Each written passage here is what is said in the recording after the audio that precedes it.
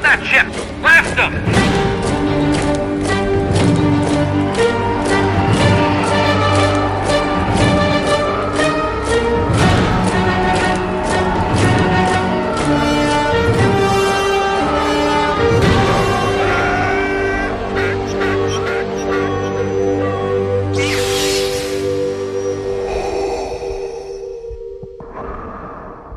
Hello, my friends, and welcome to the 4th episode of Armor Party.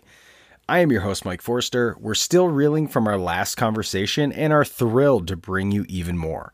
Before we get started, we have to say thank you to our listeners who have shared and commented and started to grow the reach of this podcast. It's truly about the costuming community, and it means a lot to see such a positive reaction to the show, the conversations, and our guests that we have on. We have some more great conversations coming down the line, and I'm thrilled to reveal our guests this week. There are no lies or deceptions, but our deepest dive into the details of building yet. Please do enjoy the show. It's hard to say what her specialty is because she's pretty great at all of it. She rocks costumes from across different franchises, but with 7 costumes from Star Wars, she builds them all from the ground up. Her YouTube channel highlights the love, hate, defeats, and victories of costuming with a great sense of humor, and she isn't afraid to pull back the curtain. Coming to us from the Rust Belt of Pittsburgh, Pennsylvania, you may recognize her as Vault Fox, but today we're gearing up with Robin Gill. Robin, welcome to the Armor Party. Hi, thank you so much for having me. So in full disclosure, we are re-recording this episode because something happened on my end and we're re-recording this episode. So I have to also note that Robin is an absolute champ to do this again with me. I just had so much, I honestly had a lot of fun. So it's no problem, honestly. That's a good sign. And now people are going, oh man, I don't know if I want to commit to Armor Party because I might have to do it twice. So we'll see. I appreciate you sitting down with us again, Robin. You're fantastic.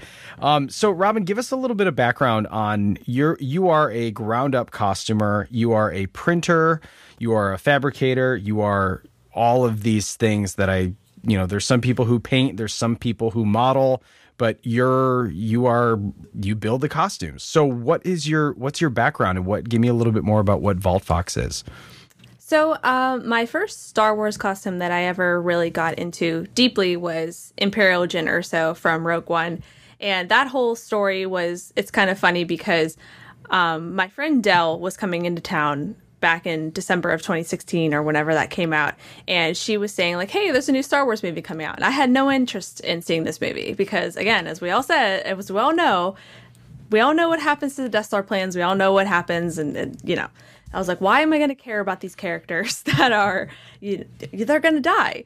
And we went to go see that movie, and Jyn Erso just spoke to me on another level. And that was the first time in a Star Wars movie that I saw a character that was me. And I've been a fan of Star Wars for as long as I can remember, but there just wasn't that connection that I had to a specific character until I saw her. And for me, it was that Imperial outfit that she had that I just fell in love with because I love that trope in Star Wars movies. Yeah. I love the, dressing as an Imperial. It's just so ridiculous. It shouldn't make any sense. It shouldn't work, but I love it. And then the other thing, I know that we talked about this last time we recorded, but I grew up on a lot of, I don't want to say like Air Force bases and also airports because my dad worked for US Air. Yeah. And I was always fascinated with the people that had the batons and would like line the people up into, their gates and all that stuff. So I guess I just really wanted to be an Imperial flag downer person for something.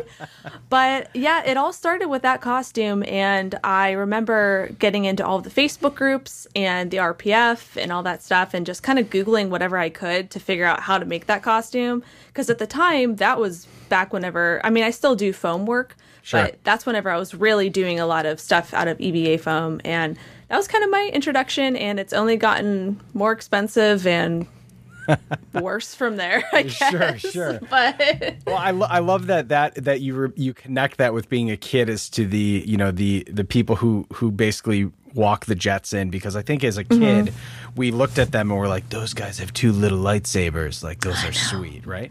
So it's funny that you have that connection, and that Jyn, of course, is that character at the end of Rogue One. So was that part of your so even if we go back a little bit, what was costuming for you up until that point? Because if Imperial Jyn Erso is your kickoff, Rogue One is your kickoff, what kind of motivated you to be like, I gotta build this thing, I'm gonna become this character? Had you done cosplay or costuming before that? I had done a little bit of cosplay before that. I did Fallout originally, like that was my first costume of character from Fallout. That's why my name is Vault Fox, like the vaults from Fallout 4 and 3. Got it. But I also did a couple gaming cosplays after that, and then they were always characters that I liked, but I wouldn't necessarily say that I connected with them. They were more like I liked the look of them. Right. And whenever it came to Jyn Erso, it was like, I want to be her. I see myself in her, and it just was it was a very different feeling whenever I would cosplay her. Almost to a detriment where I would have people, like you always have the people that like would like to tell you how much they don't like a character. People would tell me like, I hate that character that you're cosplaying, and I'm like, okay, that's fine, but like, I didn't make this for you.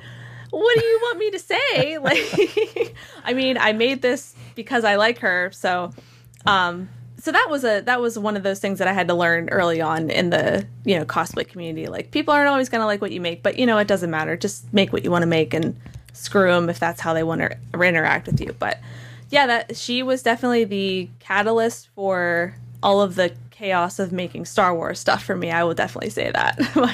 And so that specific kit has the black ABS with that really cool, almost hints of Death Star gunner helmet.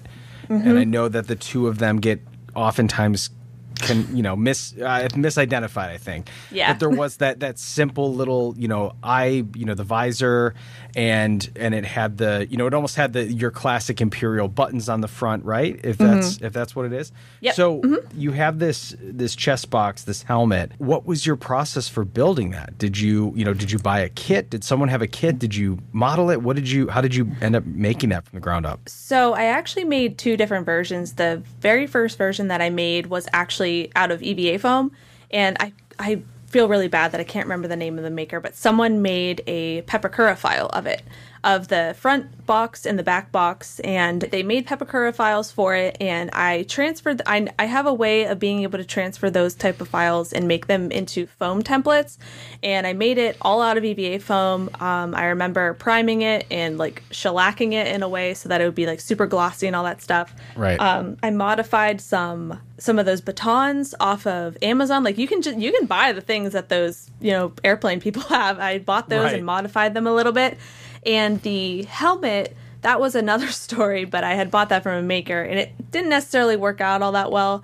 But it got the job done for the time. Sure. And so that entire first build of the armor was all EVA foam. I sewed the flight suit myself. I'm looking at it. I have a picture of Felicity Jones over here. I'm looking at it right now to like make sure I have everything.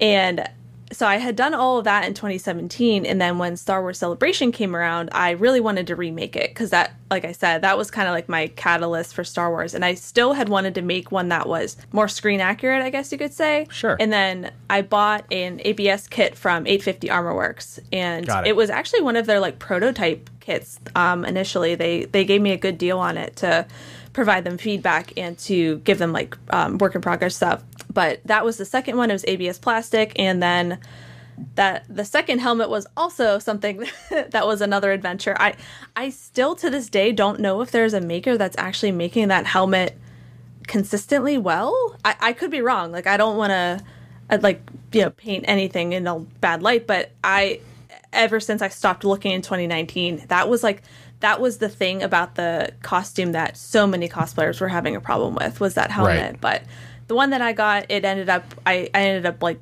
it was a Bondo mess, and I got it ready for Star Wars Celebration. So it ended up working out in the end. But yeah, that helmet. Sure, that makes sense. So for people who are listening for the first time, and we have a lot of people who were hoping get inspired to start costuming from this podcast, Pepakura is, correct me if I'm wrong, but it's essentially a flat template that can be folded. It's designed for paper, right? And I think that's Correct. the original intention of it.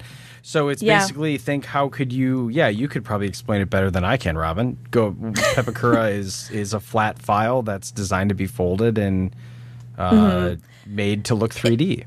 Yeah, it's so the actual way that you're supposed to use it is, like you said, you print it out and you kind of use a thicker cardstock to kind of fold it in certain ways that it'll become a 3D object. And once you have it as a 3D object, as a paper craft model, you're supposed to kind of put resin and fiberglass on top of it to make it a hard shell of itself.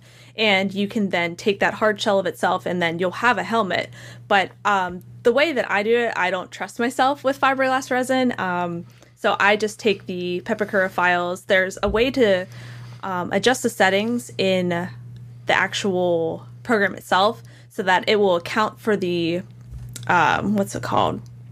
the thickness of the foam that you're working with. Got it. And then you can basically turn it out to be, just foam templates for you. And it's actually not that bad. I remember I Googled or I YouTubed a video on how to do it, and it was pretty simple. But there's multiple ways to go about using Pepakura files, but they're definitely nice. I'm learning so much about this in terms of, I love, as a 2D designer, it's interesting when I see something like Pepakura because I've seen some people do incredible stuff with it. And I think it's also important to note, too, the official clubs usually will not allow for Pepakura just because the finishing that goes into it is very difficult. And so usually it's something like fiberglass or ABS is usually your same thing. So there are, I think Pepakura has its space in the costuming community to be for hobbyists and to be people who really want to go or people who want to start off with something more affordable just to see how things fit and then build it up from there. So, and then going back to when you said Bondo and bondoing mess, and I think that's a big thing that people go, what the heck is Bondo? Because if you've never worked on a car before, you don't know what Bondo is. And Bondo is for people who are listening going, man, I'm writing these notes down of what the heck this stuff is. Bondo is essentially a fiberglass or a filler that has a two-part epoxy. You mix it up and it gets hard. And a lot of people use it for dents, dings, helmets. It's a way to fill in gaps. If you have any cracks or anything in your helmet, it's a good way to do that. And then you have to, of course, prime it, paint on top of it, all that stuff. And like you said, Robin, what's been your experience with getting... that helmet specifically that you bondoed was ABS and you bondoed it? The second one was a resin cast, and it was just very thin. And I know that trying to cast resin helmets is very difficult. So it just was very thin in certain spots. So I had to reinforce it on the inside. And the way that the ear caps, I mean, if you see a photo of that, it's a very weird helmet. Like, it's just a very weird way to get it on and off. And in the movie, they took the actual jaw off and all. It was so much stuff. So I commend anyone trying to make that helmet or try to 3D model it, because it's just, for some reason, it's one of those elusive things. But there's a lot of Bondo. There's a lot of stuff. There's a lot of resin epoxy on that helmet, but you make it work. and the Bondo, especially when you get people who have, pretty much almost every resin cast, at least that I have seen in some regards, unless it is by someone who does a very damn good job at resin helmets, almost all of them need to be bondoed if they actually are supposed to have a finish, just because the process of resin is essentially the resin is curing while it's being aggregated and it's being spun around. And it just, it's a mixture that has properties that need it to harden up, and it's a very goofy process. And so most helmets do need to be fixed up, or they need to be tightened up with Bondo. And so that becomes a thing in the costuming community where you go, okay, ABS is smooth, it's vacuum formed, it goes down over the top, and seldom do you ever get any issues with it, but you don't get those sharp details. Right. Right. And so that's a big thing. The one thing too that I love about that helmet is that it has the little dots, the dimples in it. Yeah, it's like a bowling ball on the top. Yeah, right. I was going to say like Agent Callus from Rebels. That too, yeah. But the bowling ball is fine. Yeah, definitely. So I love that. Well, so Robin, let's get a little bit further into what it is that you do, because I absolutely love following along with your YouTube channel, and I love that the way that you handle your humor, and you are truly one of the most entertaining accounts that I follow in regards to costuming. And I would love to learn a little bit more about kind of your setup too, because I think as we eventually get more into nitty gritty on this show, I think people want to really know, what would I need to get started? Are there tools right now? Like what you're a 3D printer, you've done commissions for helmets, so you will print them from the ground up. So what is your current setup in regards to, the tools that you use to get the results that you get? So in terms of the 3D printers that I have two 3D printers. I've got I've got two Creality CR10Ss, which are, I think that they're not the base model of the Creality CR10, but they're like one step up. And I find that they work just fine for, hobbyist prop makers, because the way that I see making helmets or props or even armor from 3D printing is I print them at the lowest setting on like quality, because you're going to be putting so much stuff on top of those. Like, again, like we talked earlier, you're going to be putting Bondo on them. You're going to be filler primering them. So I'm not as worried about, like, say, the highest quality of a 3D print. And that kind of shows in my YouTube videos and my like Instagram and stuff. I am not opposed to taking a print that failed in some way and putting a ton of Bondo on it to fix it up, because I don't want to waste the print and I don't want to waste the time that, is sitting on the printer. But I've got, like I said, I've got those two 3D printers. My husband has a resin 3D printer that I'll occasionally use for like smaller details, but he's the one that puts stuff on that. I don't really know much about it. I just tell him like, hey, I need this printed. Can you do it? And he does all his magic. And because that's a whole other world, the resin 3D printers. And I'm just not ready for that. I'm just not, I don't want to get into that whole thing. I'm trying to think of what else I've got. In terms of like 3D printing, that's what I've got going on. I have a nice little setup in my basement where it's just like on a wire rack kind of thing. And it's in the little basement, and it'll like kind of chug out. It's already working on some Bo-Katan pieces for me to print out that I was missing. But yeah, other than that, I've got a little space in our garage to, get sanding done and kind of contain all of the Bondo mess within our garage. So I've got that. I've got a palm sander. I've got a, what do they call it? Belt sander. Yep. Yeah, I've got a belt sander, and trying to think of what else I have for other than just like hand sanding. Like, it's just a lot of sandpaper, a lot of filler primer. Like, that's the sad reality of it. Sure. So, and I think as people understand, there is a bit of a misconception that you buy a 3D printer and you go, oh, well, sure, I'm going to spend $300 and I'm going to be making armor. It seems like that. It seems like some people make it that easy. But the truth is that there are different kinds of filaments that people can use. Some of them are more toxic than others. Some of them are more durable. And all the machine has to acclimate to your climate. There is humidity. There is temperature. There's all this stuff that really goes into making it so that you truly do have to fine tune it to have it do what you want, because 3D printers they're still largely consumer based. This is something, nothing that's going to be $400 or $500 is going to be perfect right out of the box. Right. And so what have you learned, if you're giving 1 to 2 tips of someone who's acquiring or thinking about getting a 3D printer, what are, 2 or 3 things maybe that you've learned maybe the hard way, or something that you're still working with? Because I feel like even people that I know who are experienced 3D printers tell me almost every other time, yeah, I hate this thing. And then there's next days where they go, I love this. It's the greatest thing. Yeah. That would be my first thing, is just get comfortable with the fact that your printer is just not going to do things some days. It's like a regular paper printer where some days it'll work flawlessly and then other days it's like, what is going on? Like, I started to print out some more Bo-Katan armor today and I haven't printed anything on it for about 3 or 4 weeks. And there wasn't really a reason I wasn't printing anything other than I don't like to be that person that's always printing stuff for no reason.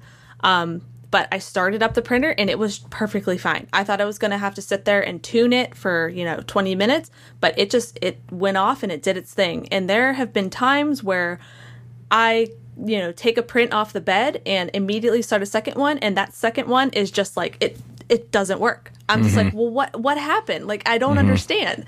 So I think as long as if you're going to get a 3D printer, you have to be comfortable with the fact that it's going to fail. You have to be comfortable with being able to, Google things and just kind of, you almost have to be a little bit of a tinkerer in a sense. Sure. That's why I like it. I don't like whenever my 3D printer doesn't work, but there is some fun and some kind of, like adventurousness to trying to like tinker with your machine and try to figure out what's right or what's wrong with it. And then once you get it fixed, you just feel like on top of the world. Yeah, right. I definitely recommend it to people that are tinkerers and things like that. And another thing I would say is if you're someone who wants to get into making, I never say that people need to get a 3D printer to cosplay, because you absolutely do not need to have a 3D printer. But it is one of those things that if you're the type of person that likes to buy raw 3D prints from people often, like people, I remember I typically charged about $90 to $100 for a Bo-Katan helmet, like a raw print. And if you think about it, 3D printer, the ones that I have are about $300, $350. And if you buy a printer and you print out 4 helmets, you've basically broken even at that point. So I like to kind of frame it in that mind of people. I know a lot of people probably still think that 3D printing is expensive, and it's gotten way cheaper over the years. Even whenever I first started in 2016, it was so expensive. Like, I remember the machines were like $1,000, $1,500, and now we've got hobbyist machines that are perfectly fine for getting cosplay and stuff out the door. And I know a lot of people that use those as their print farm printers. So it's just, it's a lot of maintenance to have a machine, but as long as you're willing to know that, you might wake up with a failure one day and you don't know why and just kind of move on from it, then I think you'll be fine. It's been an adventure, I will say that for sure. Yeah, and I think for people who are getting into printing, and I was one of them. I have a 3D printer myself, and I don't print that often on it. But the process of, and it's interesting to hear that you print on the lower setting. I think that's interesting. The prints will have, if you've seen a raw 3D print before, they have these stridation marks of where the layers had gone up. And traditionally what people have done with 3D prints is they either sand the hell out of them and they knock them down so that they're more smooth, or something as of later is people are actually coating them in resin and letting them cure so that you get a really smooth surface. So it is a little bit, I don't want to say a bit of a misconception that, print, paint it, you're good. There's a lot more prep work that goes into it. And then from there, it's like, okay, well, if we're using resin to coat these, okay, well, I have to buy resin now. I have to buy the paintbrushes. Or you're going, like you're saying, I need a place to sand. I need a place to Bondo. And so it kind of turns into like, okay, so there really is no costume really comes easy. And at the end of the day, it's a very expensive hobby. But I think it also makes it important to say that there are, resin helmets, if you were to buy them, they're strong. Yep. Some of them you get lucky, and some of them are really smooth, and all you need is to prime them and paint them. So in that way, you're like, oh, why would you ever buy a 3D print? But then then you're bondoing these resin helmets, and they cost way more. So I'm going back to the 3D print. So I think with everyone who's done costuming, we've all seen the perks and the drawbacks from almost every single style of way that you produce armor. Yeah, it's one of those things like 3D printing my helmets with the FDM printing. It does take a lot longer because obviously, like you said, you've got to sand it down. But for me, sanding is, I don't mind sanding. Like, there will come a time when I'm tired of sanding something. But for the most part, that sanding time is like my me time. And I can put like a podcast on, or I could put a audiobook on and just go away. Because it's like one of those, it's kind of like meditative in a way to me. But there's some people out there that don't like that. And that's totally fine. And it's like, invest in a resin printer, or just invest in resin prints, or, do something like foam work or something like that. There's so many different ways to make a costume. It's like no one way is better than the other. Right. But, and then do you have, for specifics, because I know some people are going to ask, you usually, what do you start with? You start with like an 80 grit sandpaper and just go at it on a raw 3D print? Is that your 80 grit, 120, which are pretty coarse, or what's your process for getting a print to start acting how it should? I actually have like multiple ways that I'll go about things, but the most recent one that I've been doing is what you were talking about before. I take the actual resin that people use in resin 3D printers, and I will take a foam brush and just kind of paint a coat of it onto a helmet. And I have this special UV chamber that I made out of a cardboard box and UV lights.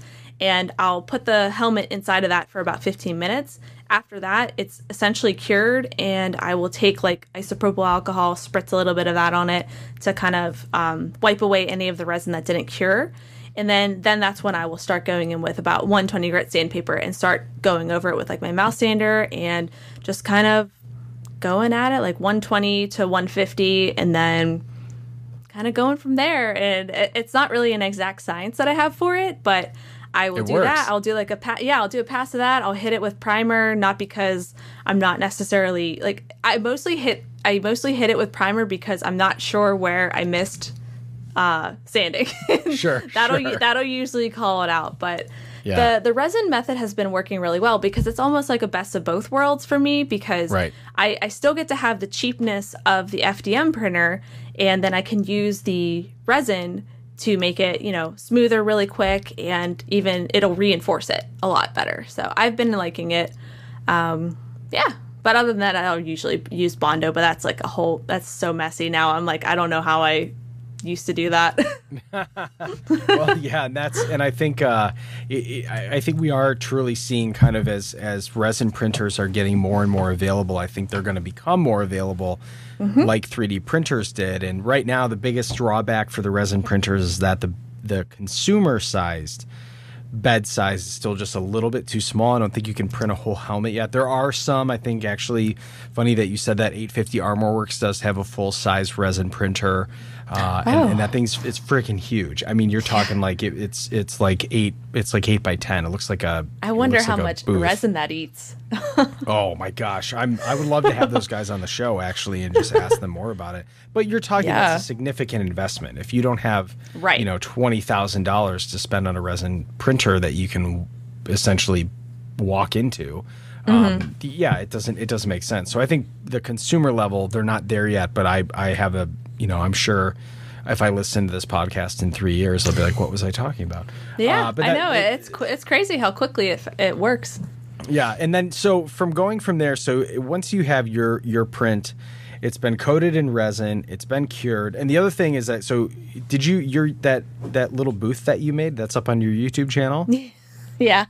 Good. All right. Because we're definitely going to I'm going to have to share that because I think that's so cool. And it's not unlike the thing that I love about hobbying and making things is that, making a UV booth out of a cardboard box reminds me of curing screen print silk screens to print shirts on them. And it's just, you look back on it, you think in so many ways, all this technology is incredible, but then it's also like at the end of the day, it's like there's only so many chemicals that work, and there you go. So it's very funny in that regard. So let me ask you too, Robin. So once you're happy with, at least for the helmet, it's got resin on it, then are you like, let's talk primering. Let's talk, do you filler primer?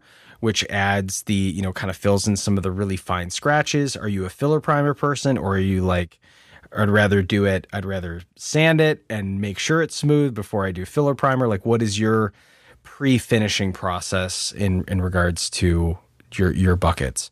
So I do a combination. I will do the layer. I will do like the first pass in like 120 to 150 grit, and then I'll do a spray of filler primer, and then from there I will go up higher grits. I'll go to like 300 to about 350. I can't remember what the one is that I have on my palm sander.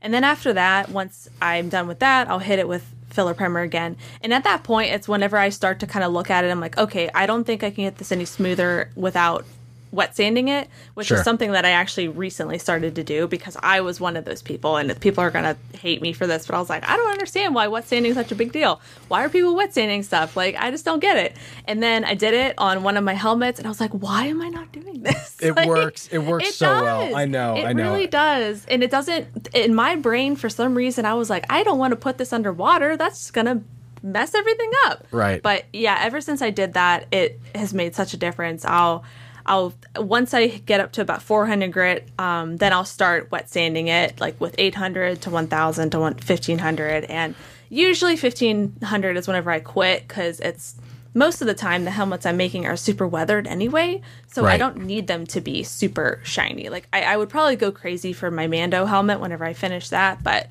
yeah, it's a mix of doing filler primer and then eventually getting to wet sanding. And speaking of wet sanding, I've seen people wet sand Bondo, which I have never tried, but I want to try. I've done it. It's the process is the same. And if you're wondering what wet sanding is, it essentially is using water to act as a lubricant to really get a really fine, smooth shine. And that's traditionally with a higher grit. So, if you're wondering about sandpaper, it, traditionally can start from 60, 80, 120 are your, that's if you really want to take the top off something. That's if you really want to burn it down. And then you can go up to 400 to 600, which is a much finer grit. You wet sand it, and it gives you just a much more polished look. It actually serves as the lubricant, and it gets a really uniform shine. You don't get the streaks of your lower grit sandpapers.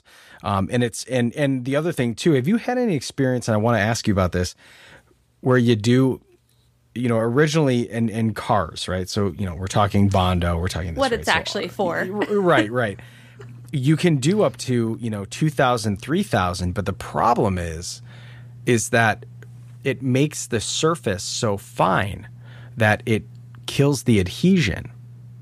Oh. And so I've sanded with something with 1,000 grit, and I can't get stuff to stick to it for probably a number of reasons, but because it makes the surface too fine versus you need a little bit of tack for the primer to settle and sit on. So I've found that personally in my life, and I'm sure someone in the comments is going to be like, "Oh, this is why you did," and I'm here for it. I'm ready to listen. Yeah, I was just about to say, like, I've had that experience with some of my Bo-Katan helmets where the gray, like, I would put gray on the front of it for her owl eyes, and whenever I would do the masking, it would pull it up. So I wonder if that was part of the problem. Yeah, so yeah. I'm not sure. Yeah, well, we could Armor Party getting down to the bottom. Now of it, I know. Right? Yeah, but I know that there's been a lot of people, at least the more experienced prop builders, and who I've talked to, especially when it comes down to this Din Djarin helmet, because the requirement has to be so smooth. It has to have such a flat layer to it, and so so you get to sanding and all that, but.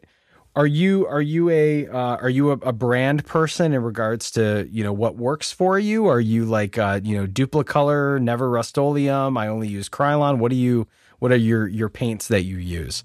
I remember we talked about this last time. I have become a Montana Gold snob, mostly because, one, whenever I look at it compared to other brands, it is fairly the same price for way better quality. And Right. two, I know you understand this, I live in the north and it gets cold here, and any kind of advantage I can have with using spray paint in the cold is I will pay whatever I have to pay. I used those Montana Gold colors for all the Bo-Katan helmets that I painted in like the dead of winter, and everything was fine. Like I didn't have to spray paint in my house. Yep. Thankfully, like I was in my garage and all that stuff, and I didn't get any orange peel or anything like that. And I will pay like a million times over just to not have to deal with that.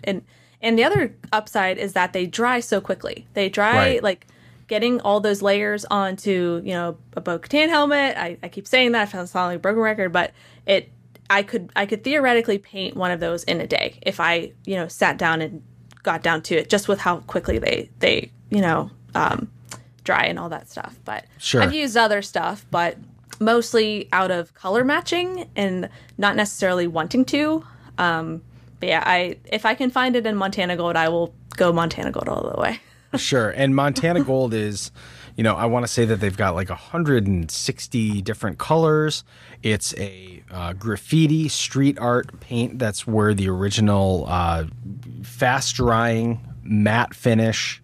They don't make a glossy version of it yet. I think that might be a different line. I think that's Montana Black or something. I can't remember. It's something like that. Yeah, but the colors are incredible.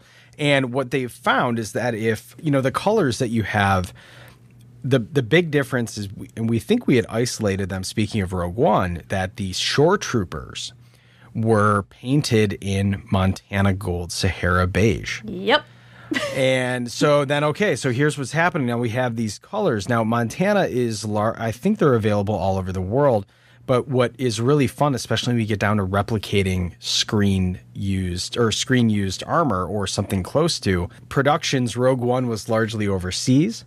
And so there were colors that were available from your auto stores that are not available here in the United States. And so speaking of Bo-Katan, then the production moved back here in the States for The Mandalorian. And so now it's going, okay, well, if we don't want to airbrush all this armor, we can use Montana Gold. And so the groups really like to chew this stuff up, and they really like to try to figure out, you know, what's this? What color is this? What color is this?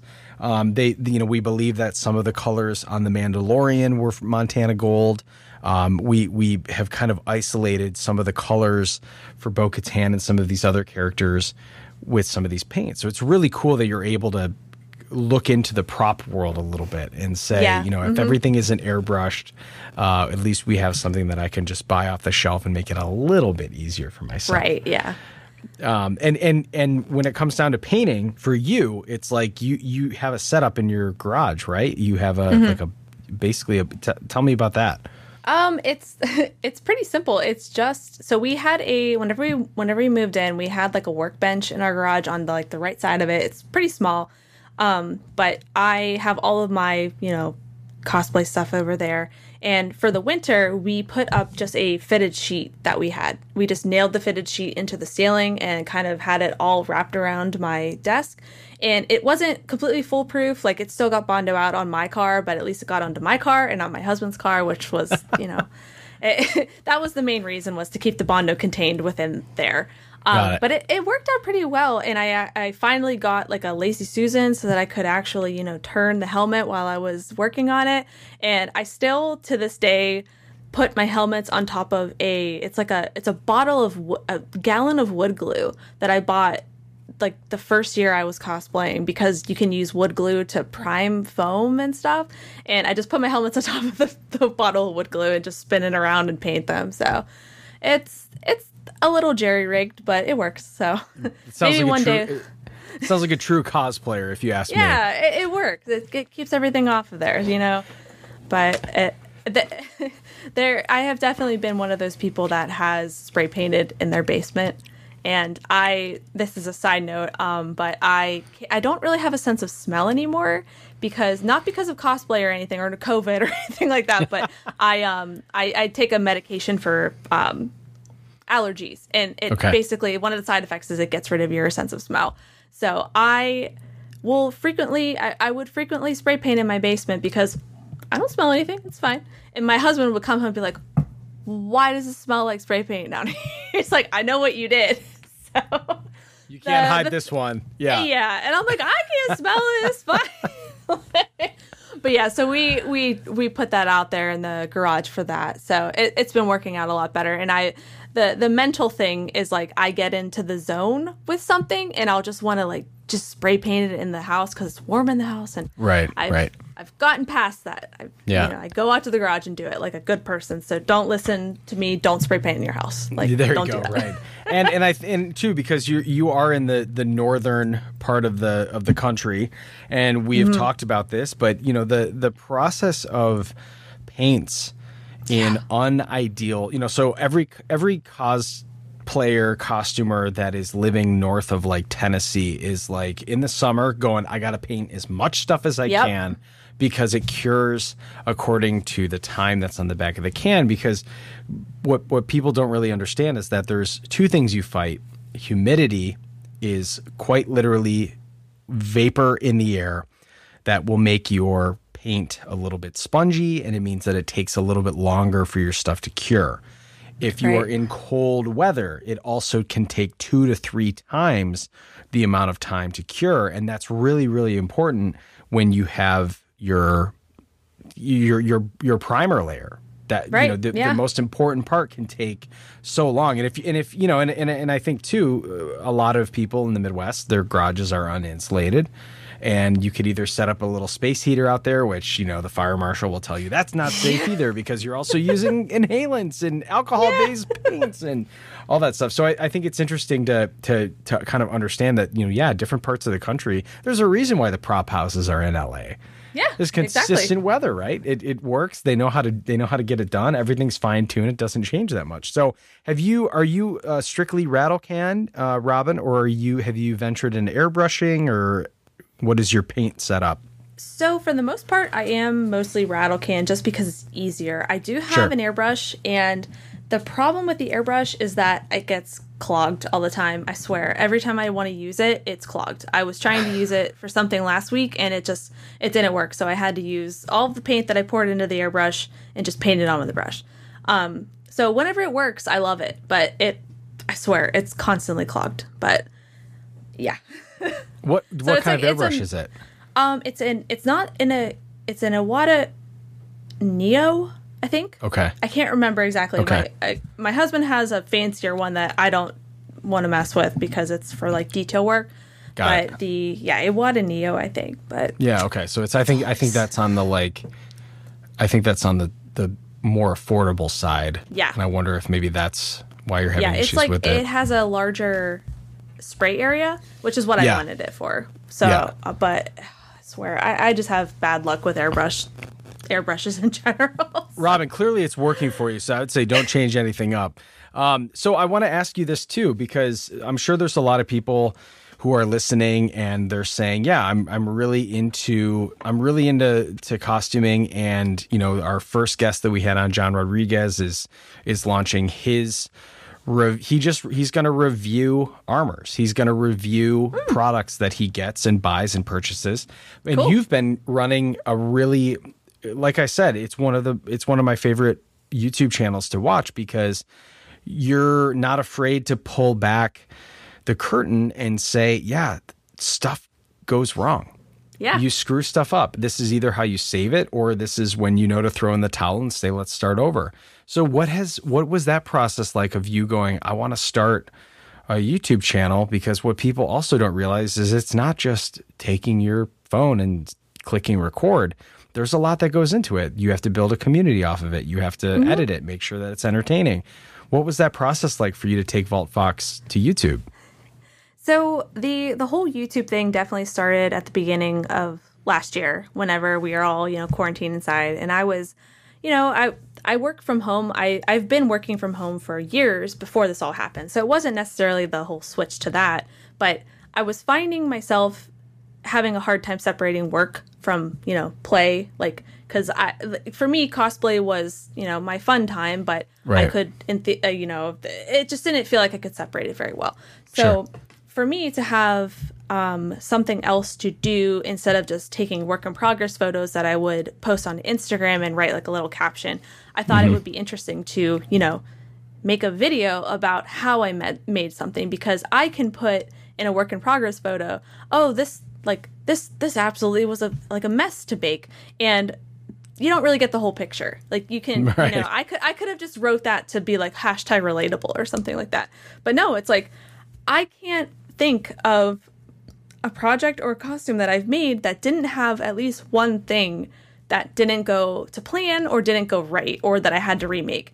And a lot of the channels that I follow on YouTube, like makers and things like that, they're trying to get across a tutorial. They want you to know how exactly to make it from beginning to end. And those are perfectly fine. I appreciate those. I have used so many of those in the past. But I think it's somewhat, I always appreciated whenever those same makers would either like post on Twitter or post a like a video saying like, hey, this thing that I made for a tutorial for you guys, it actually did not go like how I thought it was going to be.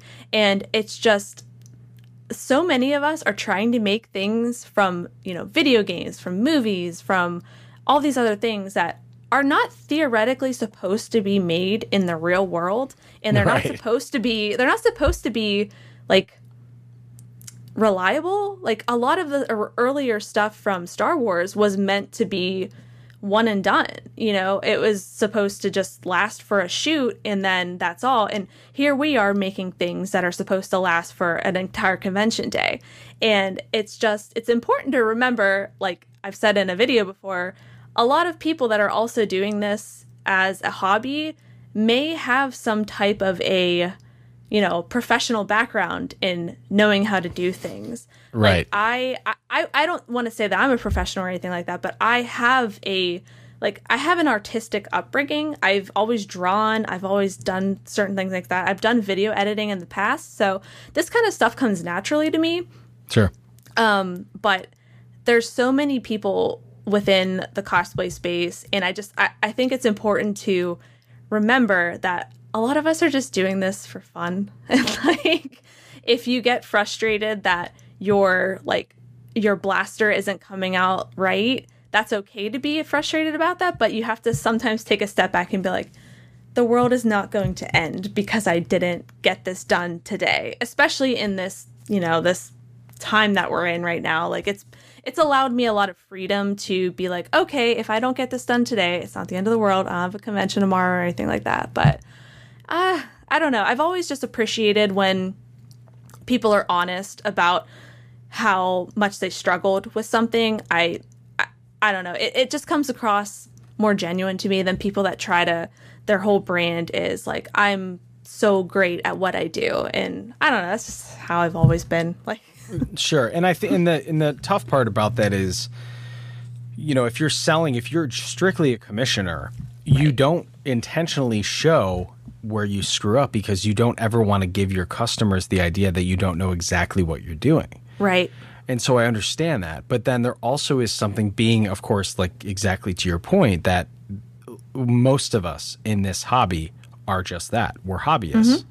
And so it's okay to, to have that pride. It's just why I've resisted every urge I've had to just send my armor to go get Beskar by one of the by 3 or 4 guys who have the automotive paint set up. They've got the neutral gravity, whatever, the cleaning systems. They've invested the time and money into doing it properly, but also because this is part of their living. This is how they get their wages. Mm-hmm. And so it's kind of like just with everything, you have to go, okay, well, I'm not going to, put in a full-on automotive paint booth because I'm building this armor once. Mm-hmm. And unless I'm doing this to make, however many grand a year on doing these paint jobs, we're hobbyists. So I think it's really cool. The other thing that I know that I wanted to ask you about, is there a specific, you actually sewed your flight suit for Jyn Erso, right?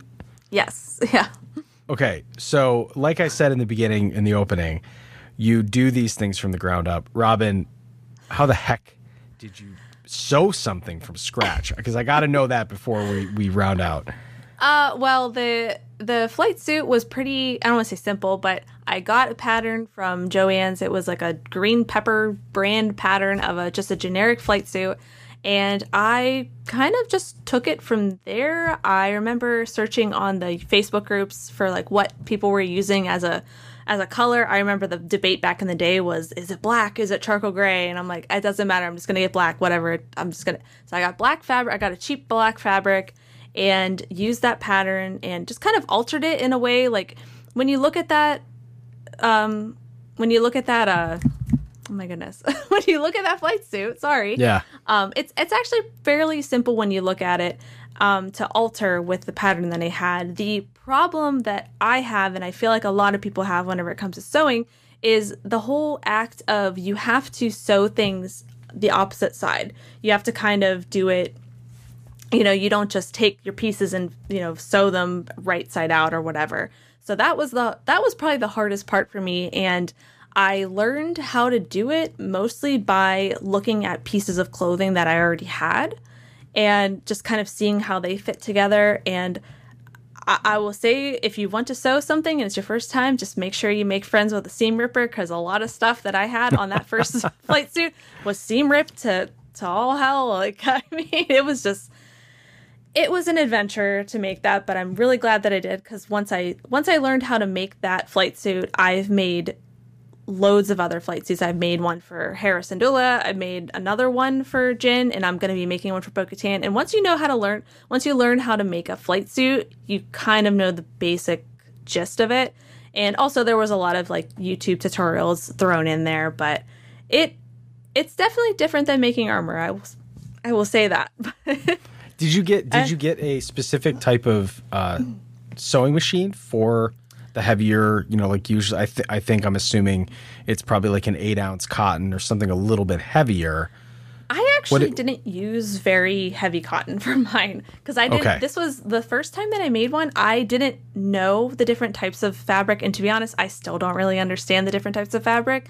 I just kind of go by like what feels good and what like will photograph good. And I think the first thing that I used was a very thin cotton. I would not recommend using it, but Sure. It ended up working out for my budget and as a way to practice. But the sewing machine I had was actually, my mom had a sewing machine that she bought, and she just was like, I'm not using it, here you go. So she's why I made all this crap. That's awesome. Yeah. So and I think so, the boat, you're going to do the Bo-Katan flight suit, which I assume is a thicker cotton, probably about an 8-ounce or maybe a 10-ounce cotton. And then what are you going to do for the leather pieces on it? What are you going to do for the leather accents? So I have like faux leather that I've had for years, and it's actually black. It's actually black faux leather. So what I'm probably going to do is take the faux leather. I have a little bit of like cotton batting, and then sandwich that underneath it. Make the little details that are on the front in the collar and stuff like that, and then I'm just going to paint it with leather paints brown. So that'll be what I'll do there whenever I get off my butt and do that. Costume hacks right here with Vault Fox. You got to check that out. I'm not buying any more faux leather. I don't need. And the other costumes, just so people know, you have a Zori Bliss. Yes. You have Hera Syndulla from Rebels. Yep. And then you've got a couple different versions of Jyn Erso. And then you also have, and then Bo-Katan, which I'm so excited to see your Bo-Katan, because I love people who have done the animated version, but to see her in The Mandalorian was like the biggest gasp, right? I know. I gotta get back on it. It was whenever I knew she was coming. I knew it was coming, but even still, it was amazing.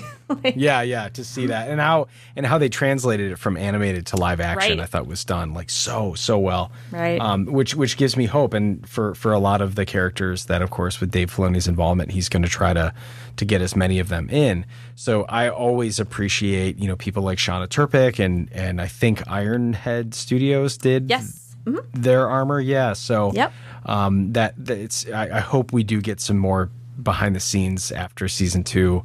As the dust has settled and we get more learning about the process of what went into that, because I think they did such a good job on those. So they really did. Yeah, it's so cool to see, and just the fact that they had like a story, and they still fit within like the Mandalorian vibe, and Boba's kit. They took the diamonds, and they looked really good too. Yeah, right. And the Boba Fresh, that's what we called him after he got the paint job, right? Still want to know where he went to get all that, fresh paint. I know. Well, see, right? That's the story I want to see. Right. That's what we were saying. Like, people who made investments into painting well. Boba Fett put that on the Slave One. Yeah. And he said, you never know. After the Sarlacc, I'm putting a paint kit on here because you never know what I'm going to get into. Well, Robin, I can't thank you enough for spending time with us and doing this thing again. And I'm just a fan of your work. And so it's been always a pleasure to connect with you and have jokes and laughs with you, and just to tell you that I appreciate your work and what you do for the costuming community as well. Let's do a lightning round and see where it goes. You good with that? All right. Yeah, I'm good.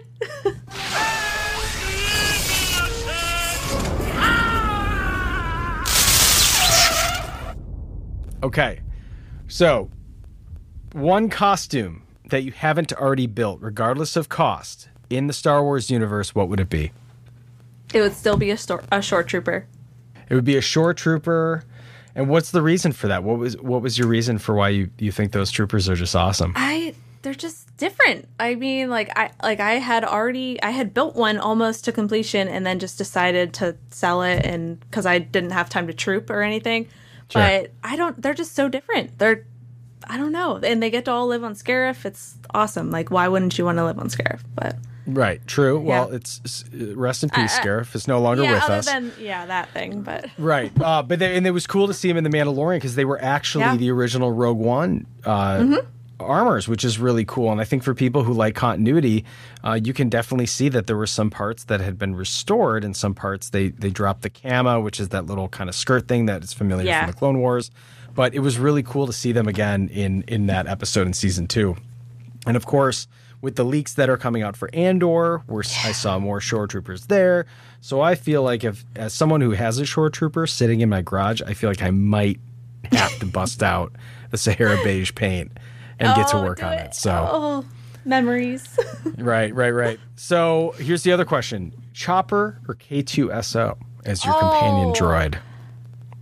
Oh, I hate you. I'm pitting your costumes against each other. Hera or Jyn? Chopper or K2SO?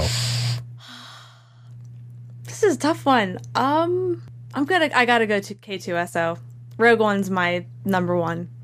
They're both good though. Like, I love Chopper. I find that answer vague and unconvincing. There you go. We'll just go with that. Would you rather have a blaster or a lightsaber, Robin? A blaster. Which blaster? The SR-14R. Last time I told you that the only time the SR-14R was used was for a promotional photo that never made it onto the Death Star. There was a stormtrooper holding that. And it turns out it did end up in the movie. When Dr. Evazan pulls the gun on Luke and Obi-Wan cuts his arm off, he's holding that blaster. Oh, okay. Yes. We are learning things here on Armor Party. Isn't this great? Good thing we did this 2 times. That's right. That's right. Okay, Robin. You should. You absolutely should. You get to live on one planet for the rest of your day. What is your pick? It's Scarif. I feel like I knew that answer was coming. Yeah. It's nice and beachy. Besides, when it gets blown up, it's very lovely. I hear it's wonderful this time of year. On that planet, Robin, you get to pick one ship in the Star Wars universe to take you to and fro. Which ship do you pick? It's the U-Wing, of course. We talked about this. Why do you love the U-Wing? I don't know. It's just I mean, obviously it's the newer ship in, the continuity, but they made it so that it fit in so well with the original trilogy. Like, I would never think that it wouldn't have been there in the original trilogy if you told me it was in there and I just missed it, I would believe you. But right. And the style of it, the design of it, the way that the wings have the mechanism to spring forward, not all unlike your B-wing rolling out, your X-wing, your S-foils moving up. So I agree. It's a very cool, sleek design. Rogue One put so many things on display that we can't get out of our head. And I'm glad that for a movie that really is kind of a very small story in the overall scheme of Star Wars universe, gave us some of the coolest stuff I think we've seen on screen. And I know that you can empathize with that because you clearly are one of a fan that you had to make 4 different versions of the main character. What's the one costume that you haven't made for Jin Urso? The Edu version of her. Yes. And it's mostly a money issue because I know all of the screen used parts of it. I know the stupid mask and I know everything on it that I need to get. It's going to be so much money, and I don't want to spend money. Wait, hang on. You're talking to a podcast about armor. What are you talking about specifically? I got to know this. What are the screen use pieces? What you got to give us the details. So it's going to be pretty boring, but there's a mask, like the mask that she has with like the tubing. I don't know like specific names of them right now, but I have them like on a Google Drive or something. Okay. But there's a specific like CPAP mask that you can get and you dye it. And there's a bunch of clips that she has on her outfit. The clips are like $12 each. Whoa. And yeah, I know, it's ridiculous. And then I'm trying to remember what else there was. Edu, the goggles. Oh yeah. Okay, so the Edu, for those who are kind of saying like, what are they talking about? Edu was the rainy planet where she realizes that her father is still alive, and she has this like really bad like it's kind of a poncho too, right? Mm-hmm. She's got that. What is that? Is that the same poncho that they used for the Mimban stormtroopers in Solo? Oh, it's a Russian flash. It's called a plash, I think. I don't know. It might have been. Because I know that they used some stuff for a lot of Rogue One stuff kind of translated into Solo, like for the Mud Troopers and all that stuff. So I don't know. It's interesting. I'm not sure. Because I haven't actually looked into the poncho itself. I've actually like looked into making one, so I'm not entirely sure. Interesting, yeah. Because the Mimban troopers, it has a poncho, and then it has the oversized hood to go over in real life over a military helmet. So so it's an oversized hood, and there's a shot of them when they're in the trenches of Mimban and Solo, and one of them has the hood up. It's pretty cool. I might have to Google that after this. We're gonna have to look it up. All right, hey, Armor Party, getting down to the bottom of it. Well, Robin, thank you so much for taking the time to talk with us. And I'm like I said, I'm just a fan of your work, and I love following along with how you do costuming and what you do for the community in terms of being honest, having fun with it, reminding people that we do this as a hobby because it's fun, not that we have to take ourselves too seriously. And I think it's great. And I wish that we were more people that felt the same way that you do, but I know that I'm very happy to be able to send people your way because they'd be in good hands once they get into the Vault Fox channel. So Robin, where can people find you on the interwebs? Well, thank you so much for all that. I appreciate that. You can find me I'm on YouTube as Vault Fox. I'm also on Instagram just as Vault Fox, and Twitter at Vault Fox with an _ underneath it. But yeah, you can find me out there. You can comment, DM me. I'll be there. I might not respond immediately, but I'll be there eventually. That's it. Well, thank you again for being on. Are we going to see you at Star Wars Celebration 2022? I don't believe so, unfortunately, just because of the new dates that they put out. Sure. I was hoping to make it for August, but I don't know about May. Okay, sadly. but local regional cons around Pittsburgh area, I'm sure this summer into the fall, as things start coming a little bit more normalized, we'll definitely see you around there. Yeah, I'm planning to go to Dragon Con in September as long as everything's okay. That's the one that I've got planned, but other than that, we'll see where it goes. Dragon Con down in Atlanta, Georgia. Yep. Very cool. Well, Robin, thank you again for spending time with us on Armor Party. Do you have any last words? I rebel. That works. All right. Thanks, Robin. We see. Cassian said I had to. And that is a wrap on this episode of Armor Party. We're going to be rolling out some incentives at our sister station of Thank the Maker. So please do join their Patreon at patreon.com/thankthemakerpod. If you're looking to connect with other costumers, could get access to the Discord and enjoy even more Star Wars content. Find us and interact with us on Instagram at Armor Party Show. We love seeing builds. We love seeing new makers. We love connecting with other costumers, progress shots, all that stuff. So tag us. Let us know if you're working on something awesome. Once again, I am your host, Mike Forster. Our incredible theme music and production is by the talented Alton James. Please do check him out. And always remember, being an adult is boring, but wearing armor is anything but.